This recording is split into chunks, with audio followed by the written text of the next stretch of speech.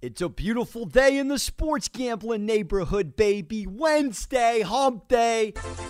Couple days before college football championship Saturday, we're going to look ahead to one of the premier matchups of the weekend. Yesterday, we danced on Clemson and Notre Dame. I'm liking the points there. I'm liking the points in the SEC championship. In Georgia, Florida's Kyle Trask, Heisman Trophy candidate, going against Mac Jones and Alabama's Heisman Trophy candidate. A matchup of the weekend, unequivocally.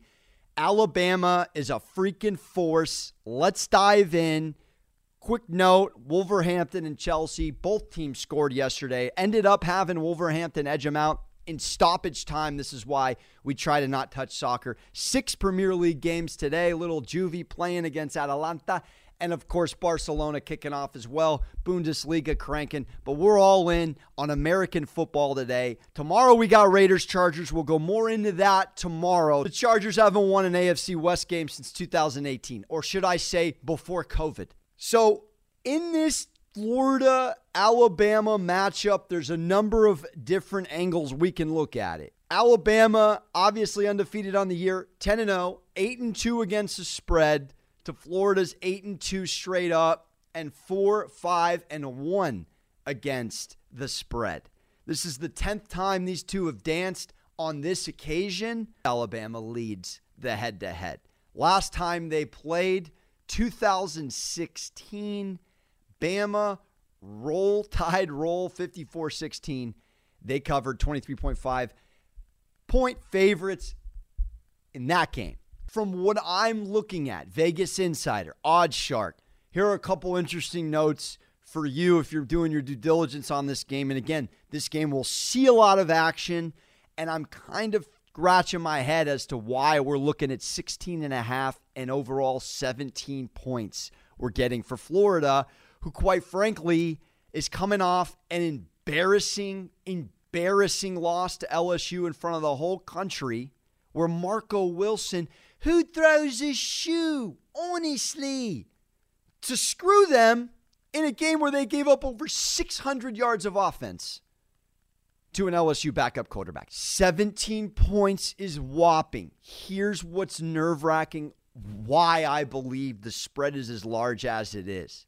Alabama, who, by the way, has not given up a passing touchdown in 5 consecutive games, they're coming off a spanking to Arkansas, putting up over 50, giving up a field goal, a Little Giants Act 1 type dominant performance. So in the first quarter alone, Alabama outscores their opponents by a whopping 118-27.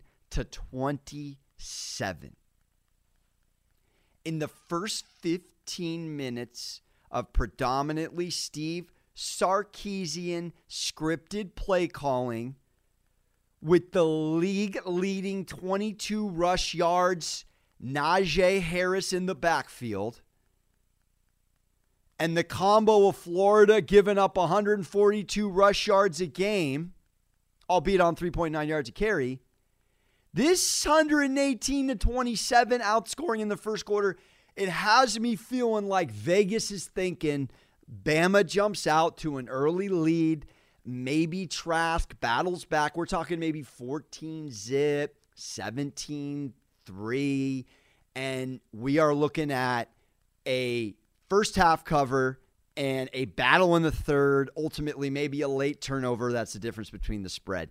If I had to look at it objectively, I mean, for bloody sake, it's minus 715 Alabama money line. If you want to make a play and you don't feel comfortable after hearing all of this, at the Florida plus 17 or 16.5, depending on where you get it at that point, you just buy the point or the half point to get it to the 3 scores. Why dance on 16? Makes no sense. Kind of like that 12.5 point spread. Just get it up, like Rutgers the other week. I believe this game will come down to Kyle Trask and his ability to respond to all that the Mac Jones offense throws at Florida. Florida, they don't have the better defense. They are not going to probably force a lot of offensive mistakes in this one. So if the over-under set at 74.5 and both teams are averaging in the 40s in terms of averaging points per game, Alabama top 5 and top 3 in points scored and yards accumulated on the season, that's a little troubling. Now, I will say 49.5 points a game, 537.8 yards a game, and they don't even have Jalen Waddle, the star wide receiver. The over in total points has gone over in 4 straight games with these two clubs. Now, some people don't like those because, again, the last time these guys played was 2016. Whole nother squad. Alabama, present, has scored and covered 8 of their last 10 times on the spread. And they've scored 52 points or more in 3 of their last 4 games. It's an offensive juggernaut. So the game and the spread will come down to probably the first 15 to 30 minutes, which sounds outrageous. But again, I've laid it out for you. I will note that Kyle Trask, before the LSU loss, was absolutely the Heisman favorite. He is now up to plus 350. Put that in your back pocket. We know Trask has dog. We know he plays with a chip. So if you feel like on a beer pong rebuttal, bounce back game, they lost to LSU, again, we'll shout it out because Coward is spot on. He had it in why he took the Titans over the Jags.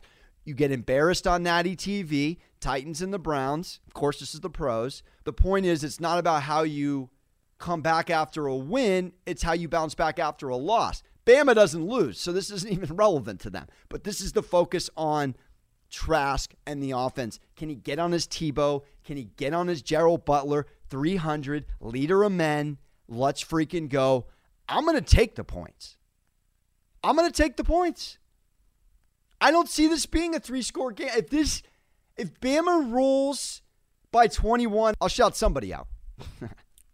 Okay. I did want to dance on, as we segue to this, a different sport. Again, we'll cover all the way up until Championship Saturday in college football, a game a day. And again, we'll go all in on Chargers Raiders tomorrow morning early, so you get all those numbers for you. All right. I am absolutely fascinated why I'm staring at the over-unders for the NBA, and on the list at 10th in the Western Conference is the Houston Rockets at 34.5 wins. I'm not a big futures guy. I would absolutely put a little bit of quiche on the Lakers at 3-1 or plus 275, depending on where it's fluctuated a bit.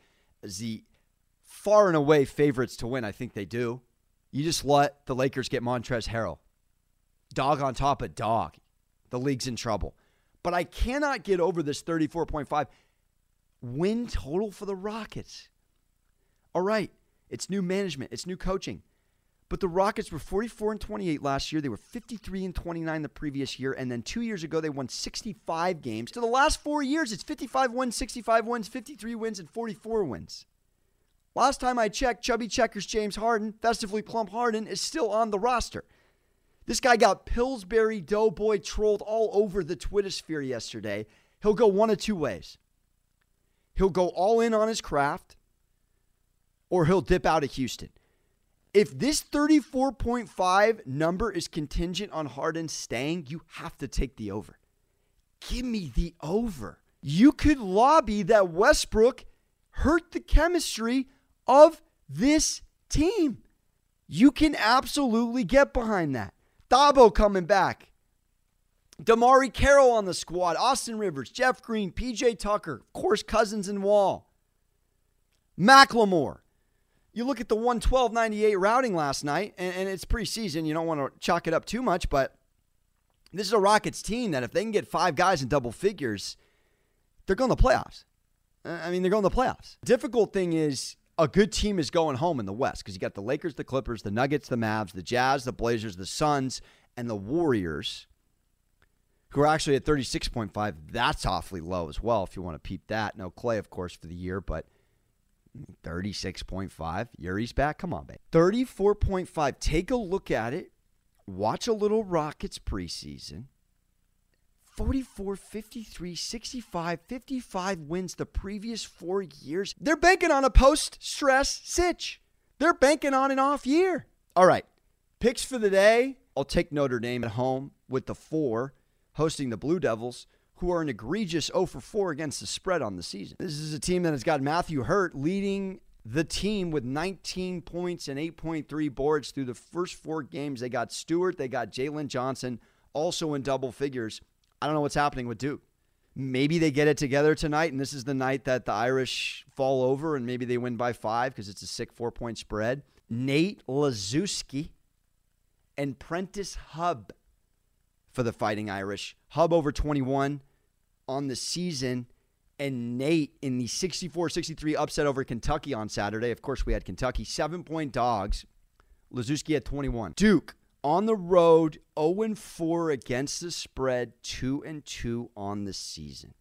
I'll take the Fighting Irish with the 4. Give me the Fighting Irish with the 4. Everyone's going to go Duke again. College freaking sports, they will break you. All right, that's it for me. Hug your mothers. Happy holidays. I'm out.